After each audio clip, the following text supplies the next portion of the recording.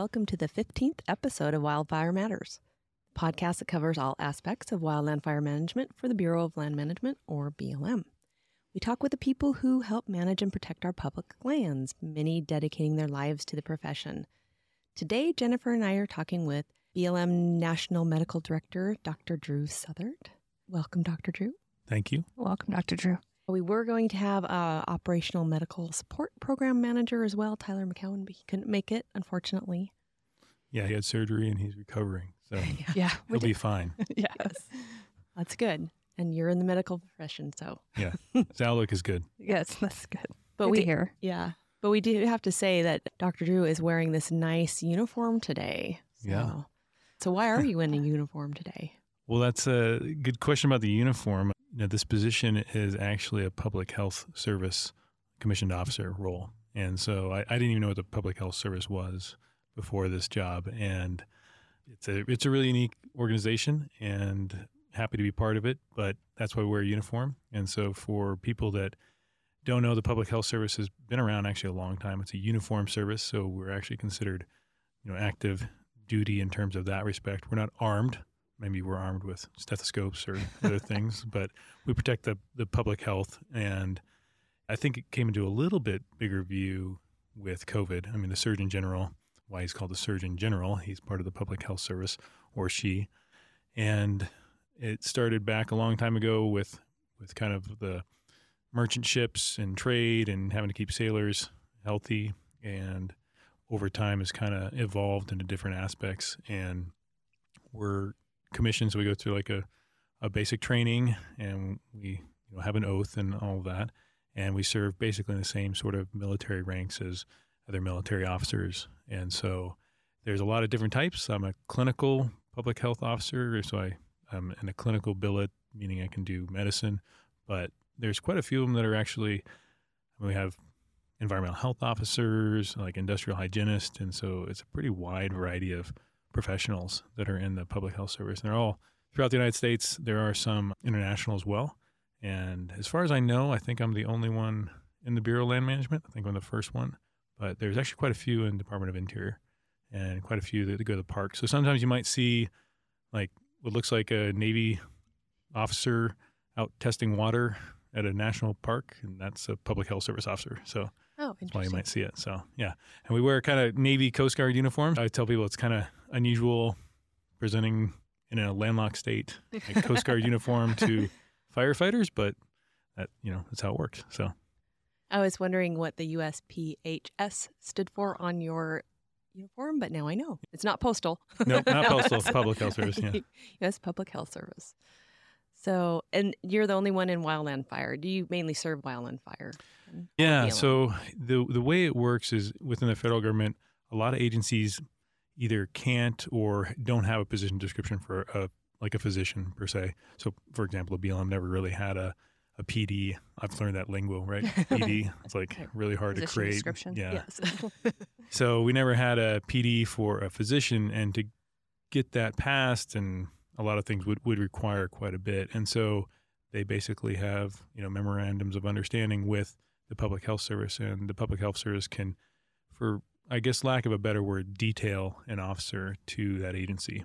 And so I'm officially, hired and employed per se by the Public Health Service, but permanently detailed to the Department of Interior, Park Service, and then to the BLM. And so I function essentially as a BLM person, but that's where I live in terms of pay structure and everything else like that. Are you, like some of the officers are like on 4 years? Do you have a service time, or is it just indefinite? Yeah, it's a little unique in terms of that's a little different than the military. You do take a service obligation, and you don't have to, but there's obviously some incentives to do so. But most people can choose, either none, 1, 2, 3, or 4. Gotcha. So most people are there for their career, and some people are actually trained. When they're in training, they're in the public health service. So there's a variety. And I think currently I'm the only one in maybe a clinical billet doing wildland fire. There have been some other people, and there's other people within DOI that study fire and are involved in fire that are public health officers as well. But to my knowledge right now, I'm the only one that's specifically dedicated to wildland fire. Although I guess I should say the Office of Wildland Fire just hired a public health officer in mental health. So I guess I can't really say that anymore. Well, you're doing the more the safety and this operational medical support program, Right. correct? Yeah. And that's what we're actually here to talk about today, is the OMSP, or Operational Medical Support Program. But before we get into the questions on that, how did you get started? Tell us a little bit about your background. Sure. So the long version is, I'll try not to bore you. You can edit it out if you need to. But I went to college, and I'd always wanted to be a firefighter. My dad was a firefighter. I thought it'd be kind of fun, but I was thinking structure fire. So I went to college at University of Boulder, or I should say University of Colorado at Boulder, and had a great time there and decided I was going to volunteer as a firefighter. So I went through the structure academy, became an EMT, worked a little bit on their ambulance. And they had this wildland fire division that I really didn't think much about when I first got there, but turns out we were a pretty slow department and didn't go on a lot of fire calls. And so I got to go get trained as a wildland firefighter, at which point we actually did go on a bunch of those. And ironically, the first one I ever went on, like literally out of S-130, 190, like the week later, went up there, was kind of where my parents lived, and it was a pretty big urban interface wildfire. And that night went in, it was all on fire, camped out, was part of like an initial attack engine strike team that, it's initial attack and a big fire. We have no idea where we are. And I'm sure a lot of people can relate to that here, but ended up actually getting burned over in a house. And one of our crew members ended up going to the hospital. And I was like the EMT at the time in the back of a Type 6 engine. So it was like, sounds bad, but it was like one of the most exciting days ever, right? Like I was like, this is an awesome job. I've got to do this all the time. This is what every day must be like for wildland firefighters. And of course that's, thankfully not what every day is like. But that was my intro to wildland fire. And so for the next couple of years, I worked on that crew and did some mitigation, mostly engine stuff. Got to come to Idaho for the first time, in the back of a fire engine. Thought I was going to do that, but then ended up somehow getting into medicine. Things change, and that's what I did. So I went to medical school at the University of Colorado, and then did training. And so most physicians go on to do like specialty training in mines and emergency medicine. So went down to University of New Mexico. They have a really good ER training program, and my wife is a family doc, and so they have a family medicine residency as well. And so we did what's called a couples match, which sounds really cute, but it allows you to go to the same place and do training. So did that for 3 years. And when we got done, we decided we wanted to move somewhere, fun and outdoor related, and thought we'd go back to Colorado. We were both from there, but ended up coming up to Idaho, really liking it, and decided to make a go of it here. It had St. Al's, which is where I've worked for the last 12 years as an ER doc. And that's an awesome job because it's a trauma center. It's a super high acuity place, but you can live in Boise.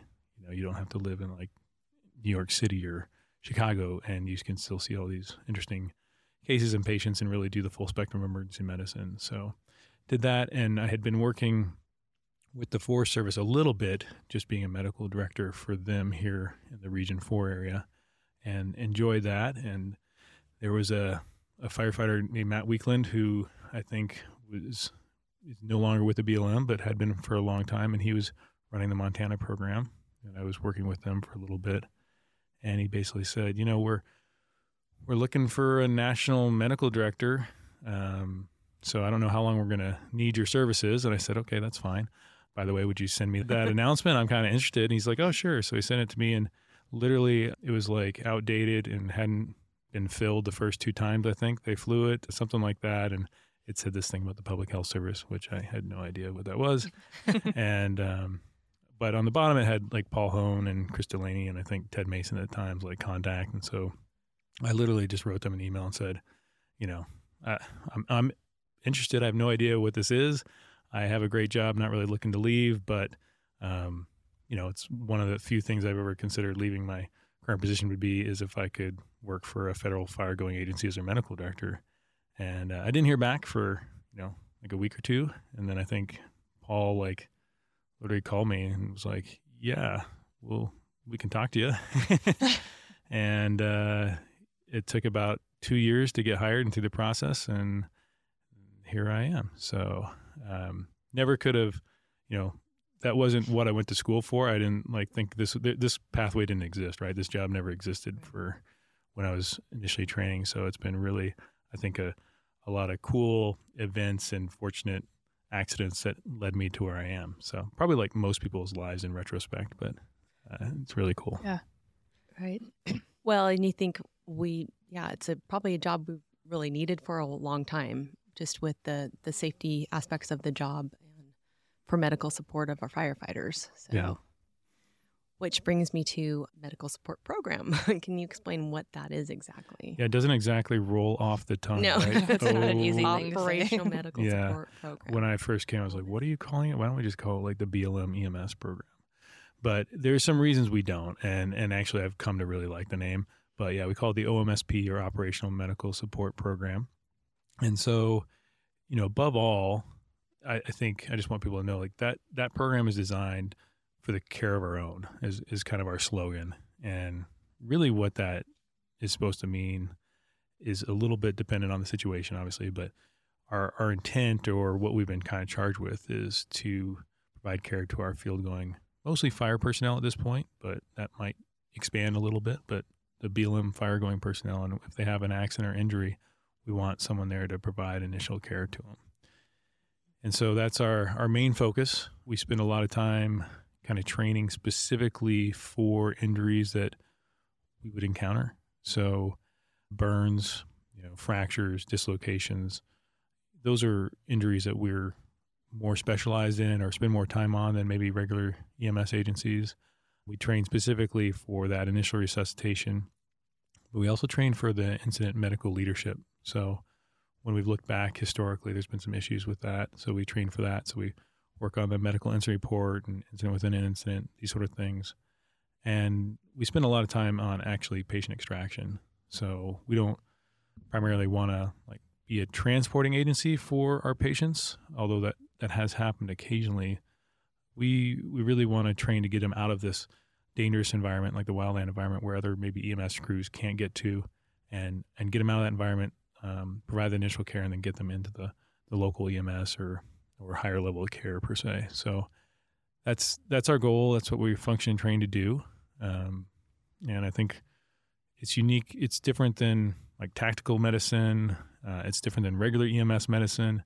It's different than austere mountain medicine. It's kind of it's really nuanced, but it takes a little piece of all those. And, until now, I don't think it's really maybe been recognized as quite as special and unique as it is. And so there's some things that we do that are maybe more aggressive than they would do in certain areas. And there's some things we do that are much less aggressive. And finding that balance is really what we're continuing to do, and what we're working towards. What's an example of the more aggressive? Well, I mean, there's a couple of things. One, patient extraction, most urban places don't have short haul per se. And so that's a fairly aggressive way to get someone out. There's risk and danger with transporting a patient like that.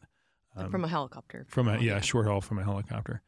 And I guess, I'm not a short haul expert. I'm actually going to go to the class this year, I hope. But, it's basically taking someone on for those who don't know, the helicopter puts basically a line out there 200 feet or so and connects a patient to it, and they can pull them up out of a very tight, narrow spot and deposit them, somewhere where there's some other vehicle or another helicopter or something like that, which is very useful if you're in tree environments or getting picked off the side of a mountain or something like that.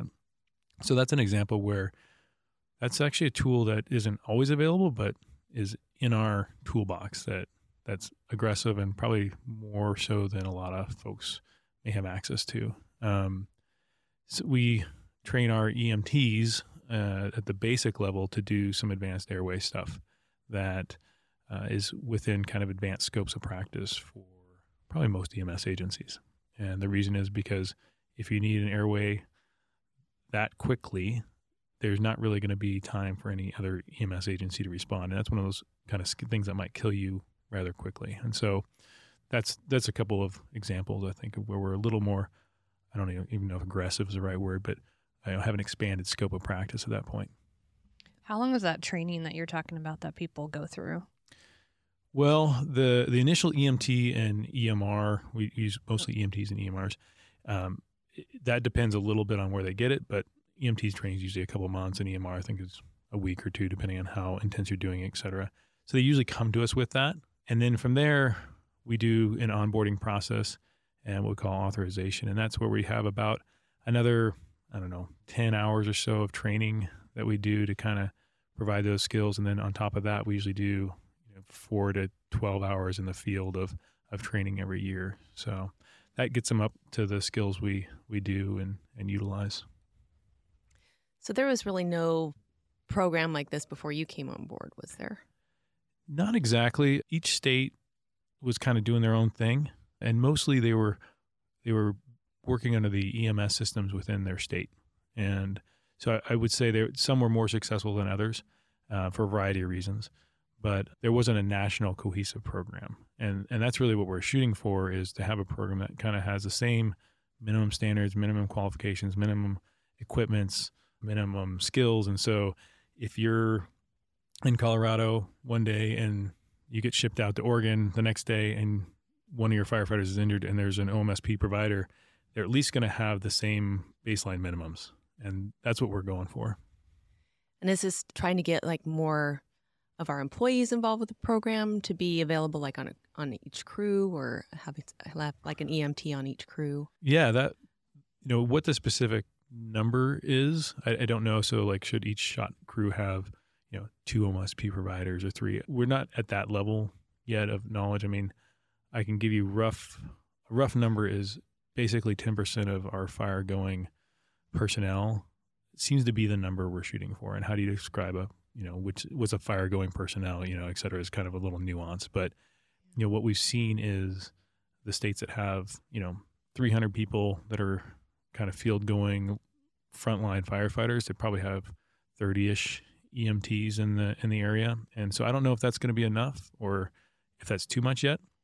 But I think that's probably the right number. I mean, one of my goals is to make it the expectation that if you have a problem, you're going to get an OMSP provider, or, you should have an OMSP provider available.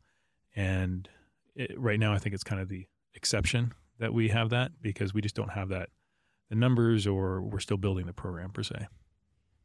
So when you talk about OMSP providers, how does that relate to like being an actual EMT? So what's the difference, I guess? Yeah. So an EMT typically is trained to be an ambulance attendant. I'm a broad statement, but they're trained to be an ambulance attendant in an urban environment, pick up a patient, after a 911 call, do their EMT stuff, and then drive them to a hospital that's, 5 or 10 minutes away. And they function under like a department of EMS, and the department of EMS is charged by a state to take care of the general public. And so, they train for that patient population and that environment, and they have the responsibility to do that. So, if we call 911 right now, we're in downtown Boise, you're going to get Ada County paramedics and Boise Fire. And if you need to go to the hospital, they're going to take you to one of the local hospitals. And so we have that same core group of skills, like that EMT skill, but we spend a little more time and focus now on essentially like 18 to 50-year-old people, their medical diseases. We do talk a little bit about children and people over the age of 50 that might be out in the field, but for the most part, like our field going crews are that target population. And so the diseases that affect them are going to be a little different than the diseases that affect the general population, if that makes sense. And we also don't have the primary responsibility to take care of the general public. We won't like ever withhold or not treat someone, that would be unethical. But, we are not the primary 911 service when we're out there. We're helping other federal employees for the most part, or potentially cooperators or contractors on a fire who are injured. And so our charge and our direction and all that sort of stuff is different than what a normal EMS department is. Okay, that makes sense. I know you've kind of talked about this a little bit, the history of the program, basically beginning the program. Why is it important for wildland fire? And I think you talked about this a little bit too. Yeah, I mean, I go back to when I was, an EMT in Colorado. I maybe I should have. I don't know. I didn't really know who my medical director was. I hadn't really practiced these skills. I was, quote, the EMT, which, it's an uncomfortable situation, right? And you show up to fire and everybody like, okay, well, you're an EMT. We'll let you know if anything happens. And great. Well, Nice. Okay. can we call 911 still or something? Like wonderful. I'm not sure what we're going to do here. So, I think that was the mentality for a while. And not that it was intentional. There's been a lot of really, I think, good people that have always wanted this, but there's a lot of legal area here. There's a lot of state and federal regulations. And in the background too, I should say, EMS is becoming more of a professional career path, I guess, not only for EMTs and paramedics, but also at the physician level. Now we have fellowships in emergency medicine. So you can do your ER fellowship, become an ER doctor, and then you can do a fellowship specifically to train in EMS services. And so I think that combination has kind of led to a more professional expectation across the board. And we had some fairly significant incidents within wildfire. I mean, the Dutch Creek incident was one with Andy Palmer and these other sort of issues that in retrospect, we could have done a little better potentially. And so I think that and kind of the lack of oversight and true programs led each agency to kind of come up with, what they wanted to do or how they were going to change that. And so that's kind of a long history of like why I think it is. It's interesting I was never really a federal employee, but talking to all the federal folks, this is really a ground up swell, right? It was like the field is asking for this. And so leadership was responding to the field and saying, okay, how are we going to make this happen? And I know Paul Hone will tell a really good story about all this, but it's really like an 8-10 year adventure for the BLM where they sat in a room and were like, okay. And they were literally making phone calls to like the docs that run some of the Homeland Security programs and be like, how do we do this for our employees? This is something we recognize. And they said, well, you should, get a medical director and they'd have to be a federal doctor and all this sort of stuff. And then you can create a training program and all this sort of stuff. So that's, I think, the origin of it.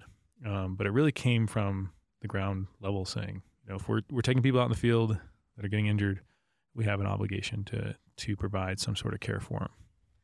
Always seems like there has to be some kind of incident or something or multiple before we realize that we need to make change. We kind of like have our 10 and 18 and watch out situations. And then all of a sudden it's like, oh, now we need medical stuff. So then we have because of an incident. So that's kind of how we build seems how we build our stuff is from an incident. And they're like, oh yeah, we need this now. Yeah. Or maybe the response could have been a little bit better. We do have medical support on incident management teams, obviously, but they're not always out on the fire line with firefighters. Yeah, and that's a good distinction with our program. We obviously work a lot of big fires. Intent of this program is not necessarily to staff the incident medical units of these big fires. That being said, we're going to be part of it, and that there's a lot of overlap, and so helping design those other larger systems is part of what this position and the national manager do help with at the NWCG level. And the future of that, I think, is a little unclear at the moment. Like, what are we going to do? Because we're using systems, I think we're probably outdated. I don't know how outdated, but we're not really up to speed right now as far as the larger incident medical unit. And that's not a knock on the people doing it. It's just kind of a statement of, it's 2023. Like, this is the new realities of where we're at and the things that we can do, and how do we change those systems to better reflect that. And now we have someone working for us that can help with that change. And you're right. One of the interesting things so we're in the safety office, and my life has never been in prevention, but safety is kind of prevention. And I think the second part of safety is response. And so my whole life has been focused on response, right? When safety didn't go well, that's when, that's what I've been charged with from an ER doctor, right? No one wakes up the day as like, oh, I think I'll plan my ER visit today. Right. It's like, oh, I was driving down the highway and something happened. Boom, we got a car accident. Now we're there. So the interesting thing about response is that then drives prevention, right? So we start to learn, and this is what I hope for the program somewhat in the future is we will start seeing, more of the injuries we have, what sort of things we need to prepare for, what sort of responses we're involved with. And then we can lead that back into the safety folks and say, hey, we're noticing everyone's cutting their hand on this Pulaski or whatever it is, is there a way to better design that?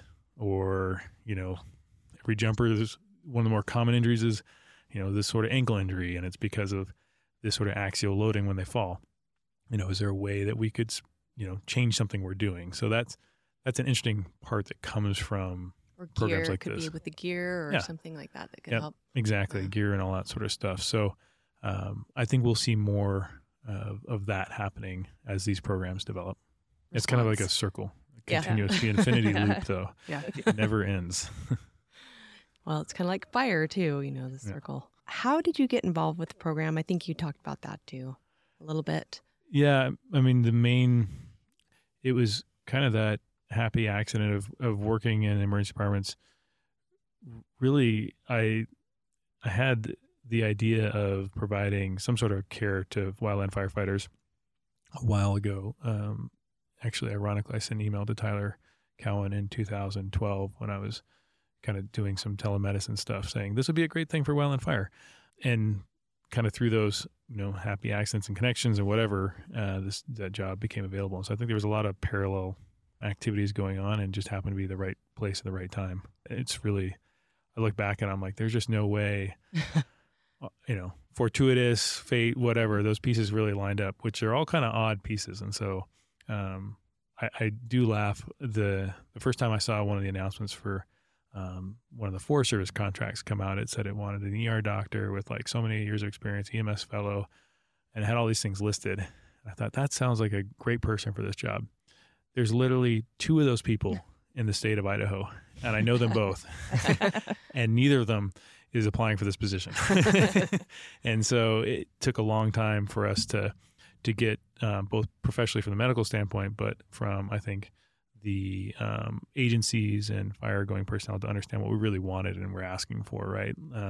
Because, we write, or I don't know, I should say we, but like BLM writes oil and gas leases and contracts and stuff like that, but they've never written like a medical director contract. So it took a while for that to kind of come up. And I think we talked about how everything else, so. Yeah. I know that, it seems like, yes, fire, obviously there's incidents and need quick medical treatment, but even, you talk about oil and gas and there's possibilities for other things, trail maintenance crews or anybody out in range management. I mean, I think it's important to really recognize the need for a medical program. Yeah, anytime I think of the River Rangers,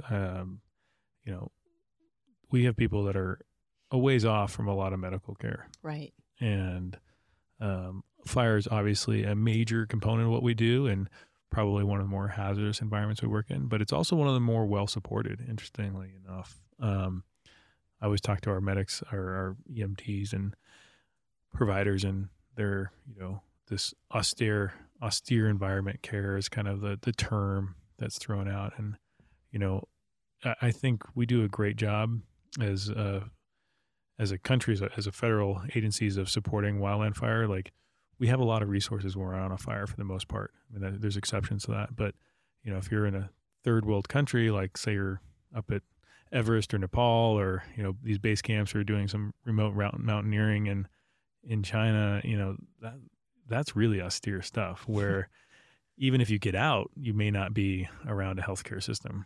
And so I think we do a pretty good job. We've got a lot of tools at our disposal that are different than what other people have.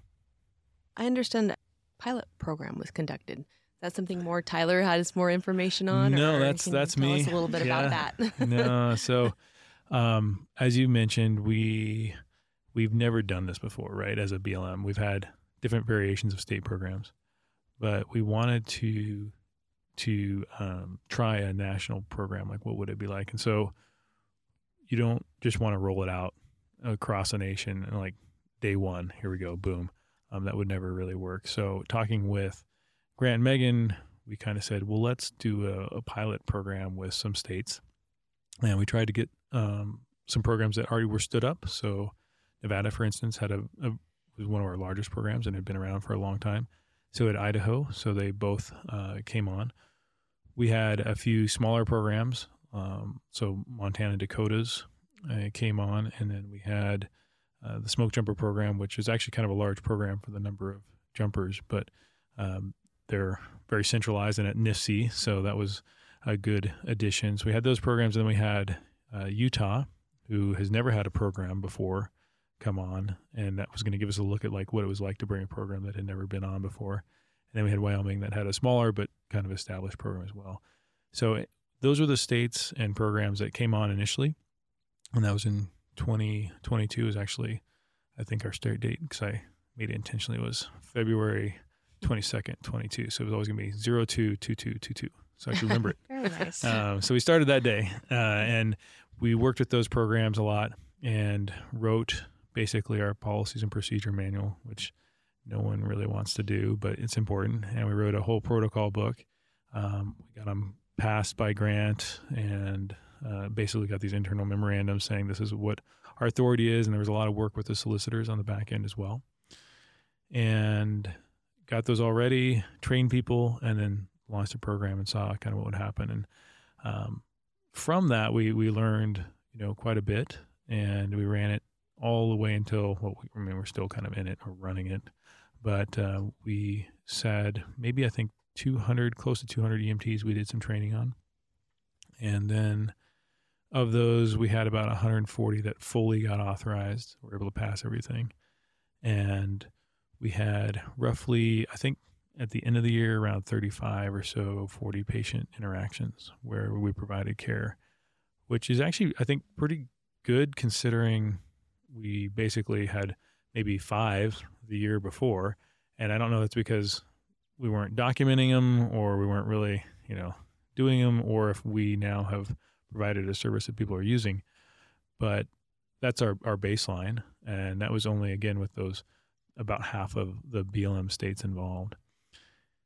We saw shoulder dislocations. We saw some broken femurs, saw facial injuries, typical lacerations, heat exhaustion. So pretty much everything we anticipated and trained for, we saw. Not obviously every crew saw that, but one of our providers did. I mean, we had difficult cases. We had some traffic accidents with some general public where people died.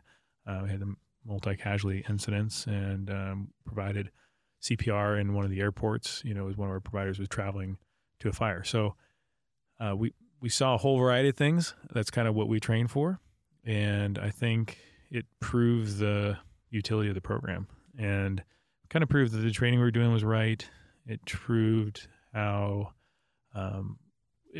the policies and procedures were in place to create the program. So that ended, roughly October of 2022 was kind of the end of fire season. And then we've decided to go forward and continue to roll it out. And I think this year we're going to bring on most of the other programs, most of them before the start of fire season, maybe a few that come on later in the season. But I think at this point, by the end of 2023, we'll at least have the initial program for all of the states in the BLM. So that's a good thing. That's great. Yeah. Yeah. It's not going to be perfect. I'm not going to. Right. It'll take a little while, and success for some of those places might look like we have 4 EMTs, but that's 400% more than we had, the year before. Well, and there's some places that are smaller areas. Yeah. And, the goal is eventually to have a whole OMSP force that's trained and can intervene, but that's going to take us a little while. That's really good, though, for your first pilot year. I was going to ask you those numbers, and that's impressive numbers. So that's great. Yeah. And the surprising one, our program, like I said, is not an EMS program, not geared for the public, but we run into a lot of car accidents with the general public, and it makes sense, right? But where do we run into car accidents with the general public? It's not like downtown Boise. It's in these remote areas. And both of these there's more than 2, but 2 of them specifically were super remote highways with really injured people.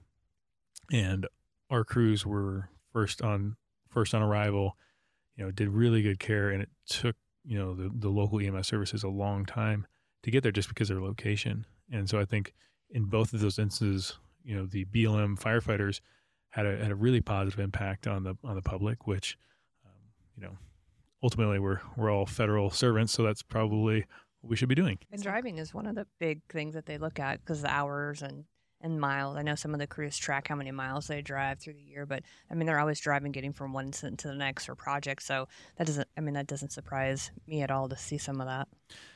Yeah. One of the things I've been really surprised at with the BLM is how much people drive. Let's do a training. Yeah. And they're like, it's down here. I'm like, okay, so we're flying. Like, no, we're driving. I'm like, really? Because there's no airports. We drive everywhere. Yeah. That's been a shocker to me. Yeah. It's to see some of the numbers, hours and miles behind crews that are behind the wheel. It is shocking. Yeah. See, like some of our areas just where I used to work on the Boise district, BLM was like, oh, we have a fire out in the desert. Oh, it's a 6 to 7 hour drive just to get to it. It's crazy. Yeah, when I worked in Battle Mountain, I'd go to Battle Mountain. Like, oh, you need to go to Tonopah. And I'm like, oh, okay. That's a long drive all the way through the central Nevada. So it's good that people are out on the road too. Yeah. Are able to help or needed. So how can someone become a part of the OMSP program? Thank you for asking that. So they have to be a BLM employee. That's one of the foundations. There's some AD stuff that is a little bit, different, which is a pathway, but generally you have to be a BLM employee. And you, for the most part, are going to come in with an EMT or EMR license or certification in a state or your national registry.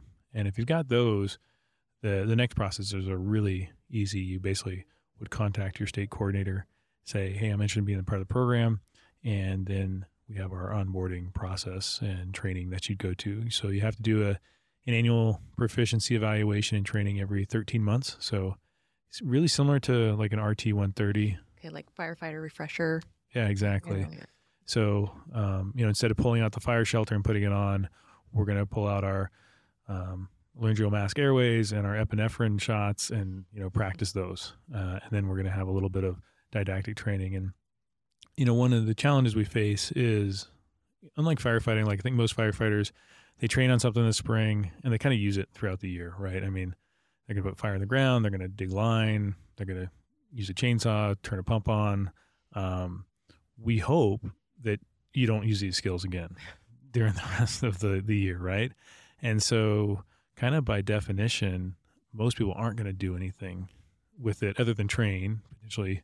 And I'm hoping most of our EMTs and crews are training, and I think they do a pretty good job at throughout the year. But it's not these are fatigable skills and knowledge. And so that's why it's really important that, there's some CME requirements and stuff like that are outside of the program that keep your EMT license up. But that's why it's important we do this training every year.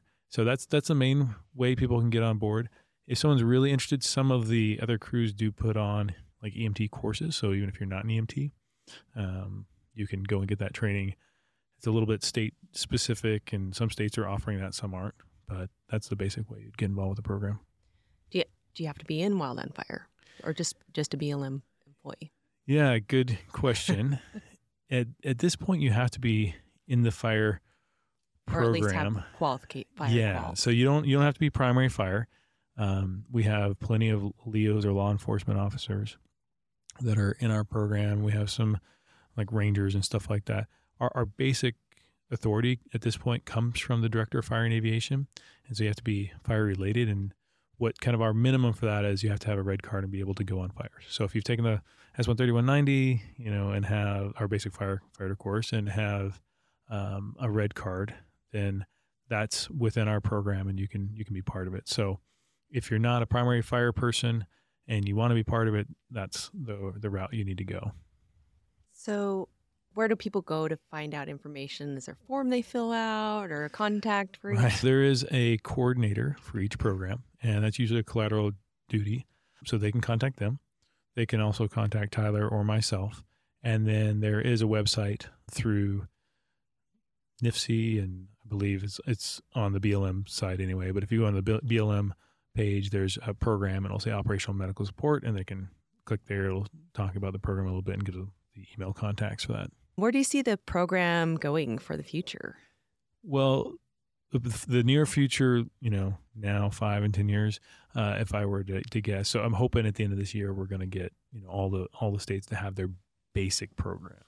And then it's kind of watering and feeding and growing that so that my hope is every program becomes pretty good. And that we've got a good cadre of these sort of firefighters that are trained in these life-saving skills and, incident medical leadership and these sort of things. And then from there, it's kind of endless what we could do. And it's going to depend a little bit on what the needs are, really. I can foresee this being more of a BLM-wide, type of service at some point that would require some other things. I could see, in the future us working with other interagency aspects. I mean, we are always trying to work interagency. The Forest Service has a program right now as well, and the Forest Service and myself, their medical director and program directors, are constantly talking about, what could we do better and these sort of things. So I think that's part of it. As we get better at the foundation, we can do even more advanced type of skills and interventions. Once we, again, get really good at what we're doing, I think it's kind of the analogy, like I want to create the dependable, like Chevy or Toyota truck. Like you get in, you know what you're getting, it starts, it's going to do a really good job for you. And once we have that, we can start adding little nuances to it and make it a faster car or whatever you want. But we really want to get heated seats. That's where I was going, right? Heated seats, yeah, whatever Air-conditioned kind of floats your boat on that. But that's where I see the near future, and we're in an exciting time right now for wildland fire health and well-being. I mean, I know that's kind of almost like a cliche word at this point, and with the recent bill money and all that sort of stuff, there's a lot of movement in this area, and probably will spike and then come back down to some other sort of normal level. But, at this point, I think the future of how we're delivering care on the fire line, both at the initial injury, kind of what we're focused on, how we deliver care on large incidents at the medical unit level, and what the appropriate level of care to deliver there, and some of the technologies we see now, like telemedicine and telehealth, that's all still kind of out in the air and to be determined. I think it's really exciting because there's a lot of possibilities there, but how that gets deployed and the utility of it is still kind of to be determined. But I think we're going to know a lot more about that, in the next 5 and 10 years as things develop. And the nice thing about the BLM in this program is we've got a seat at that table, and we've got the people that are actively engaged, not only from my position and say Tyler's, but on our leadership teams. And it's a major priority for them. And we work interagency. We're at NIFC. It's that's why NIFC exists. Right. And for example, Tyler's going to be the chair of the EMC committee, which is the Emergency Medical Committee for NWCG. Yeah, for NWCG. And that whole goal of that committee is to look at these things on an interagency level to make positive change. So from the BLM standpoint, I think that's really positive. Yeah, it's great. And I think it kind of opens the door, or could open the door, for a lot of other people that, are interested in wildland fire, but maybe also interested in medical, kind of combining the two. Yeah, you make a really good point there. And I said I don't really understand the position description. Not being I'm outside of the GS, I'm in the officer military rank stuff, so it still eludes me, but I know it's very important. But you're right. I think until now, and maybe some people would even argue currently, getting your EMT didn't really, quote, help you. Now, we've got positions like Tyler's, and that's a national, position for someone who's been an EMT in the field. And we've got state level positions. Some of these coordinators like Idaho and Nevada have a full-time position dedicated to this. They do not just the OMSP portion, but they do some other health and welfare thing, or health and safety. Yeah, health and safety. And so used to saying health and welfare because it's part of the rest of my job. But, we're trying to develop some career ladder stuff so that we can get the operational people these really good engine captains, that are EMTs or whoever else, that has a skill set, recognize that it's now useful and it's something we're developing, and then they can have some professional development. I mean, I would love it one day if, the safety officers of the BLM had been, in the national OMSP program directors or managers at some point, and had been a state coordinator at some point. I mean, that's a very natural kind of flow that I can see happening. And we've talked, I should have mentioned this, but we've talked about, in the future trying to just detail in instructors and get people some time and grade from an operations standpoint where they can come and help teach or develop these skills with other people, around the country. And so I think we'll see that kind of progression, which will only make the program stronger. And I'm hoping to be a place where, if you're a firefighter and you have right now you have quite a option of where you want to go, right? And obviously the BLM wants to have you come work for us. And so this is kind of like, to me, it's a competitive thing. Like we want to be a place where not only firefighters want to come, but EMTs want to come. And, frankly, a lot of these people are going to be firefighters. They get their EMT and maybe they decide they want to be, in medicine. And that's great too. I mean, it's providing other opportunities. I have a couple of PAs and one medical student I've worked with over the years that were firefighters and EMTs, kind of like myself, and they went on to pursue medicine as their career. And so I see that as positive, even for the people who don't retain, if we can get people interested in medicine, that's a great thing too. So, well, it seems like I know a lot of firefighters that I've worked with that have gone to work for structure fire departments as well. And that would be kind of a plus too, to have that kind of medical background as well. Because it seems like they end up responding to a lot of medical emergencies, right, not just fires. Yeah. And, what I've heard, I don't know, is that, one of the negatives is if people get this training, then they leave and go to a structure department, right? But to me, I can see that being a short-term loss. But I think if we're giving people opportunities and those people are good people and they're going out into those career fields, I mean, that's still an important career field, and we've been able to help good people get there. It's a win. And if we have the right pathways to keep them, I think that would be even better, right? If they are looking at, I could go to a structure department, or, I might get to be a state coordinator, and then, for example, Tyler's like kind of opens more doors, maybe. It opens doors. And I will say I've heard, that there's no benefit to me getting my EMT. That's kind of a comment. And I totally understand where, there's not a new pay structure and these sort of things. I will just tell, the listeners out there, like, those things are being discussed. It's very complicated as for those of us who have sat in these conversations.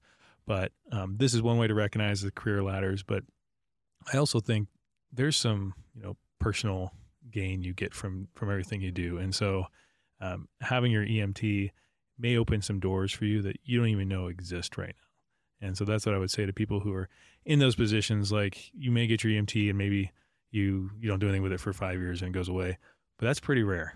Most people, use that skill, and maybe they get hired on to a shot crew that they were, equally as competitive with the other person, but the crew's like, man, I could really use an EMT. I mean, that's going to be a benefit. It's never something that's going to hold you back. So I think I would look at it a little bit like that for some of our younger firefighters. So like on the red cards or our incident qualification cards, we have EMTs. Right. Is this OMSP program, is that like something you could look for future like qualification for that?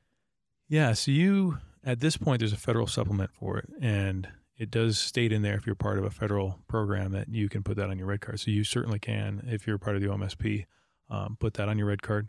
We have had some firefighters do that.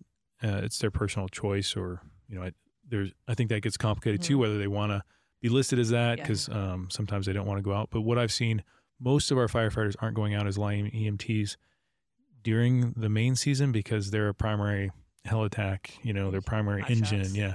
So they don't have a lot of time. But on the kind of extended sides of the season, maybe when their crew's already off and they want to go out as a line EMT, that's a possibility for them. So yeah, another career development. We've had a few that have gone out and do that. I wouldn't say it's, most people think I just want to go, to, I don't know, wherever they go, Hawaii. Yeah, I just didn't know. I mean, I know like there's an EMT, but if that was something through the interagency group from NWCG, if that's like a qualification that could be pursued or looked at. Yep. And so they currently, if you're an OMSP provider, you can put that on your card if you choose. In closing, did we miss anything? Anything else that you want to talk about? I will say what has really been eye-opening Advice coming. to firefighters? Well, if you screw up enough being a firefighter, like I didn't mention this one, but I'll tell you, like I did fire school, liked it, all that sort of stuff, and I had to go to medicine. Well, I literally applied to smoke jumper schools and to medical schools at the same time, and I got into medical school. I didn't get into smoke jumpers, so. If you can't get into smoker jumper school, you might be able to get into medical school as a second option. It's worked out for me. I still kind of wish, that I had gotten into smoke jumper school, honestly, but sometimes if you fail, it works out okay. But no, what I would say to the field going personnel and young firefighters, I mean, I never knew what NWCG was. I didn't know, I saw a little emblem on the Right. red book I had, and now I work at the place where the emblem comes from. Sometimes I'm like, well, that's pretty interesting. And I think, your day-to-day job, you've got your supervisor or your engine captain or, whoever. And you don't really have this perspective of all these other people working behind the scenes for you. And it can seem like that there's no one else is really out there. But I want to assure them, I've been super impressed with my time here at the BLM with just how engaged the senior leadership of the BLM is. And, we have a sign in our office that says, "What did you do for the field today?" I mean, that's the bottom line. And more so than any private industry, any hospital system I've ever seen, and I've been part of good ones, it's really impressive. The heart and soul of the leadership here is, how do we make life better for the field? And this is part of it. I mean, the OMSP is part of it, but there's many other programs like that. And I want them to know this is an outside perspective, right? I'm not getting paid to say this. Someone else pays me, I think. But it's really impressive. And that's the day-to-day discussions. And so even if you don't know what a FMO is or who the FMO is, they know who you are and are trying to do things for you. And we're going to continue to do that at the national office and through the OMSP. Yeah, and one of the big things too, I think Karen and I have this, passion for the field is like you have a voice and we're here to listen. And so definitely don't be afraid to voice that opinion or thoughts or suggestions or anything, because that's how these like you said, that's how these programs get started. Yeah, you never from know. the field. Yeah, I was sitting up on Yarnell Hill or the Yarnell area with the fog this year. Got to go on a staff ride, which I'd never been on. Fire operation group. Fire operation. Sorry. It's like the fog coming in. Yeah. It took me a long time to even be able to say all these acronyms, and I still learn a new one every week, and now I'm using them. I got to stop. See, now you're part of us. Right. So You've been changed. yeah, like who knows what the fog is, right? And so, but the fog, we were there, and they were Fire operation group. They were sitting there with a bunch of the interagency hotshot, IHC group or the interagency hotshot crew members, and Steve Shaw, who was leading the fog that day, was saying, this is a really interesting slice in time, because we were here years ago talking about tragedy, that we needed to have a OMSP type of program, and it came from like meetings like this with ground folks like you, and now we're sitting on this mountainside. We've got a medical director and ER doctor here with us, and we're talking about these sort of things, and we have a whole program that started. And he's like, so what you say here really does matter and can have impacts for the future. And I think that's hard to see as a younger firefighter. I mean, you're just told, asses and elbows dig, sharpen the tool, like get the chainsaw, like you're very focused. And that's 98% of the, your life and your job, right? But there is that 2% where things are moving forward, and it takes a long time to see that. I think, you guys were both in fire. You both you probably didn't think you'd be doing podcasts one day, right? No. Not at all. You wanted to go hang out outside and camp and fight fire, right? And then, but you've had that ability to adapt, and like you're still within the BLM, and you're doing something like, like me. I never thought I'd be sitting in a room doing a podcast wearing a a Coast Guard uniform. So things happen, and it does take time. And if you talk to, I think, most of the folks that have been around in the agency for a while, that's the positive. Most people in the BLM have been there for a while, and so they have that opportunity. And the good news about that is, like in your positions, you still know what the field does. I mean, maybe not every day you're not, slugging up a pack up a hill, but you've done it. And when you're making decisions, you have that perspective, which is unique in a lot of businesses. And I think that's cool from my perspective that our senior leadership at NIFC is very visible. They're out in the field. They go to preparedness reviews. They go visit districts. They interact very well. And I think that's one of the cool things for BLM is that our senior leadership, even the state office, they're out and about in the field. And they know they'll go to firefighters and say, hey, Drew, how's it going today? How was your weekend or something? So that's one cool thing I will say for BLM is that our leadership is visible and connected. Yeah, and they make a point of that. I mean, Megan, she's like, I said, I want to go out on fire. I mean, I have a red card. I want to go out. And she's like, yeah, I want you to go out with the initial attack crews. I don't, you can go to the larger fires and see the fire camp. She's like, but I really, when you're going out, we want you to get in with the initial attack crews because that's who we are. That's who our program's designed for, which was like the best thing in the world for me, Like, get to go where the action is. And I was like, I don't want to sit in camp. I want to get out and hike and walk with these folks. And really it's, a little metaphorical, but walking in someone's shoes, I mean, I'm not going to be out there able to dig line for 20 hours with the young guns, but I do go out and get to see what they do. And I have those conversations in the field with them. And that's one of the goals is to do that more and more. So if you see me out there, please talk to me. So, everyone's always afraid, like who's this old guy hanging out with us? Like, does he have to come out? Like, but I'll go out with you. So. In this Navy uniform. Yeah, I won't wear. Do you have it in Nomex? No, there's no Nomex. They'll be like, do we need a medical advisor? Oh, I know. But no, Tyler was nice enough to give me a really bright yellow shirt, and so it's like, yeah, I know that's not. So you have to cool. go out and get it dirty. Yeah, it's going to take a while. Sure. Well, Dr. Drew, we really appreciate you being here today. It was a great conversation and learning more about the program, the OMSP program. I appreciate you taking the time to share that with us. Well, thank you. I appreciate the time being here and for the support of the program. Yeah, thank you very much. It's always great and pleasure hearing everyone's story and how they come up in their perspective. So to learn more about NIFC, the BLM, the OMSP program, please visit our website at www.nifc.gov.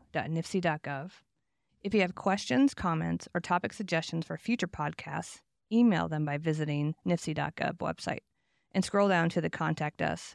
Use the Wildfire Matter podcast in the subject line. And remember to follow us on BLM Fire on Facebook, Twitter, and Instagram. And thank you all for listening. Please join us next time when we spark a conversation with Matt Norden from the BLM Honor Guard. Until then, stay safe and be wildfire aware.